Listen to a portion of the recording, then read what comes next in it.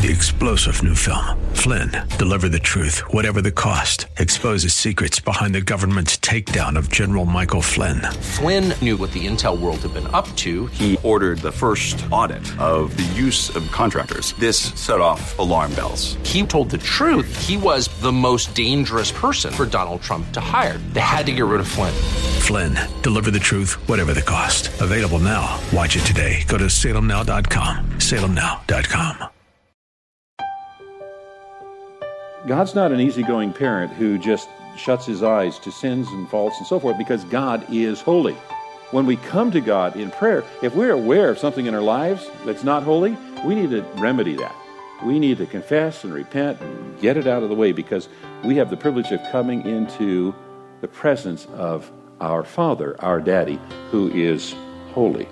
Welcome to another edition of Study Verse by Verse with Pastor Leighton Sheely of Church of the Highlands in San Bruno, as he continues to talk about prayer, and specifically the Lord's Prayer, the direction that gives to us. He began yesterday by parsing, Our Father, who art in heaven, hallowed be thy name. Thy kingdom come, thy will be done on earth as it is in heaven. And then he moves on from there. And then the second part of the prayer focuses on our essential needs. And there's a number of facets to it. It identifies our needs in the sphere of time, the present, the past, and the future. So, for instance, when we ask God to provide for our daily bread, what we're asking God to provide for is all that's required for life in the present. Asking God to provide for us in the present. And then when we're asking for forgiveness for those things that we have done in the past, we're asking God to provide for the past. And when we ask God to protect us from temptation, we're asking God to provide in the future. So in this prayer, we're talking about the present, we're talking about the past, and we're talking about the future. Also, this prayer brings our attention to the Trinity as well. For instance, when we pray for God to provide our daily bread, we are praying and focusing on God the Father, who is the creator and sustainer of life. And then when we ask for forgiveness, our attention is drawn to God the Son, who is our Savior and Redeemer, who has saved us from our sin. And then when we're asking for protection from temptation, our attention is drawn to God the Holy Spirit, who is our guide and the one who strengthens us. Now, notice that the prayer doesn't contain requests for fortune, happiness, peace, or health. The things that we most often pray for aren't even included in the model prayer. It's not wrong to pray for those things, but it's not part of the model that has been given to us. So he begins by saying, give us this day our daily bread. And obviously, it's more than just bread. What he's asking for is everything that we need to sustain life. And you'll notice that we're asking for our daily bread, not our weekly bread or our monthly bread, or what it connotes there, what it implies there is that this prayer is a prayer for every day, that we should be praying every day. In fact, the New Testament tells us we should be continuously in prayer. It's also a recognition of our dependence on God to be our provider. We're asking Him to provide our bread. And that counters what we tend to think, which is our employer is our provider, or our government is our provider, or we are our provider because of our health and our strength and our intelligence and so forth. Our health, our strength, our intelligence, where does that come from? God. It's God who is our provider. And when we come to God, we ask Him, we are recognizing He is our provider, and because we're asking for daily bread, it's a recognition of God's faithfulness. That we're going to ask today, and God's going to answer. And we're going to come back tomorrow, we're going to ask, and God's going to answer.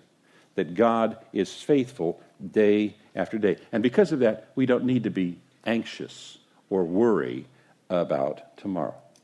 We live every day, every moment, in dependence on God. Give us this day our daily bread. Now, there are some who think that God is interested in saving the soul, but actually, God is interested in saving creation, of which our bodies are a part. Jesus spent a lot of his time in ministry healing people's bodies. Jesus was concerned about the crowds that followed him into the wilderness to hear his teaching, not being able to get home because they didn't have anything to eat. God is concerned. He's interested in our bodies. In fact, God is so interested in our bodies, he's actually come to earth and gotten in one. The Word became flesh and dwelt among us. And when God is saving us, he's not only saving our souls, he is saving all of creation. Jesus said, I have come to make all things new. And so when that is accomplished someday, guess what? We're going to get new bodies. And that body is going to be incorruptible. Give us our daily bread. You know, this world has more than enough food to feed everyone. The issue isn't the supply of food, it's the distribution of food. Because oftentimes that distribution is disturbed by corrupt governments. And so when we pray this prayer, what we're asking God to do is to confound the corruption so that people can be getting fed. And it's also reminding us that if we have the ability to feed somebody and we know somebody is in need, we have a responsibility to provide that bread as well, to share our bread with others. You know, there's another place in the Bible where there is a request to give us bread, and it's found in John. Jesus talks to his hearers, and he says, I tell you the truth, it is not Moses who has given you the bread from heaven, but it is my Father who gives you the true bread from heaven. And they had answered, well, from now on, give us this bread. And Jesus said, I am the bread of life. He who comes to me will never go hungry, and he who believes in me will never be thirsty. Now, no doubt, the audience that day was thinking about physical bread, and what Jesus was talking about is satisfying another hunger, which is the hunger of the soul. Spiritual bread. And so when we pray, give us this day our daily bread, we're not only praying that God provides for us physically, but also spiritually as well. We need spiritual nourishment, just like we need physical nourishment every day. Verse 12. And forgive us our debts as we have also forgiven our debtors. Forgive us our debts. Remind us that we're not only creatures, but that we are sinful creatures and we need his forgiveness. Each and every one of us sin against God each and every day in thought, word, or deed. And before a person can actually pray this prayer, they have to recognize that they need forgiveness, that they are sinful, the trouble is that a lot of people have a wrong concept of sin. I mean, they can easily identify sin in somebody else, and usually pretty happy to tell others about it, but they ignore and excuse the sin that's in their own life. The Apostle Paul said, all have sinned and come short of the glory of God. Now, in the New Testament, there are multiple words that are translated sin. The word that's used here describes a debt, which is a failure to pay something that is due. It's a failure in duty. We have a duty to our Creator that we have failed to fulfill. We have a debt to our Creator. That debt was paid by Christ. Thank you, Lord. And now we who have accepted God's provision for that debt have a new debt, according to the Apostle Paul. And that is to share the gospel, the good news, with others. Forgive us our debts as we have forgiven our debtors. And there's a connection between these.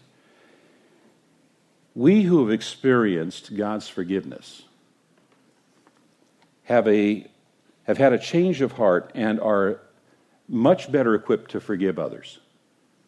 People who call themselves Christian and are not willing to forgive others have never really experienced the forgiveness of God through Christ.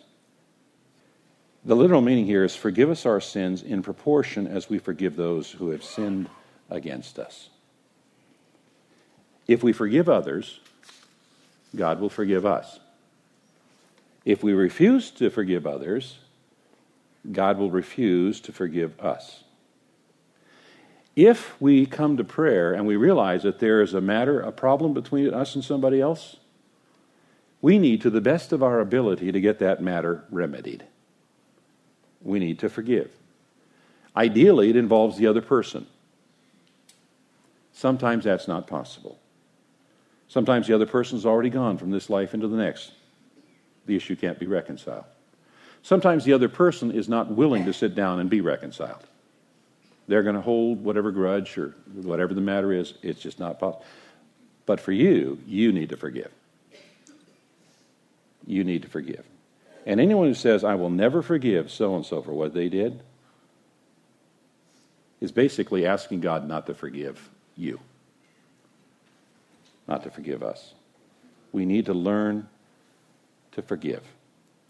Now, we say that doesn't mean that we need to continuously expose ourselves to someone who is toxic. There are toxic people in this world.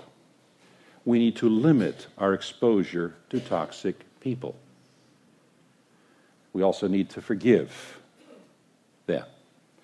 Forgiveness is part of love, and love is always seeking the highest good for someone else, regardless of how they have treated us. Jesus himself modeled this as he hung on Calvary's cross, surrounded by people who hated him and who mocked him and who enjoyed watching him suffer. And to them and to God he said, Father, forgive them, for they know not what they do. Christ is our model. Verse 13, and lead us not into temptation, but deliver us from evil. Have you noticed that all these three petitions are joined by the word and? Because they're a constant need of God's people. Provision for our daily needs, forgiveness, and deliverance from evil. But the petitions for deliverance from temptation and from the evil one are not linked by the word and, because they're basically part of the same petition, that God will protect us from temptation and the evil one. Now, in some translations it's translated from evil, and in other translations it's translated from the evil one. And when I'm talking about translations, there's 450 plus translations of the Bible in English, not all of them reputable. I'm talking about reputable translations. So what's the issue here? Why isn't it that all the translators got together and figured out which one it is? And for the answer to that, well, you'll have to come back on Monday when we wrap up this message from Pastor Leighton Sheely. This was part of a series that dealt with New Year's resolutions, and we've sort of lost that focus. But if prayer was one of your resolutions, more effective, more frequent, more fervent prayer, well, that's where he's focused for the last 4 broadcasts, and we'll wrap it up, as I said, on Monday. I hope you can be with us. If you'd like to listen to all of this series, you can find it on the website, highlands.us. Just click on the messages link. That's highlands.us. I'm Mike Trout. Have a blessed rest of your day and your weekend, and join us on Monday when we'll come back and study verse by verse.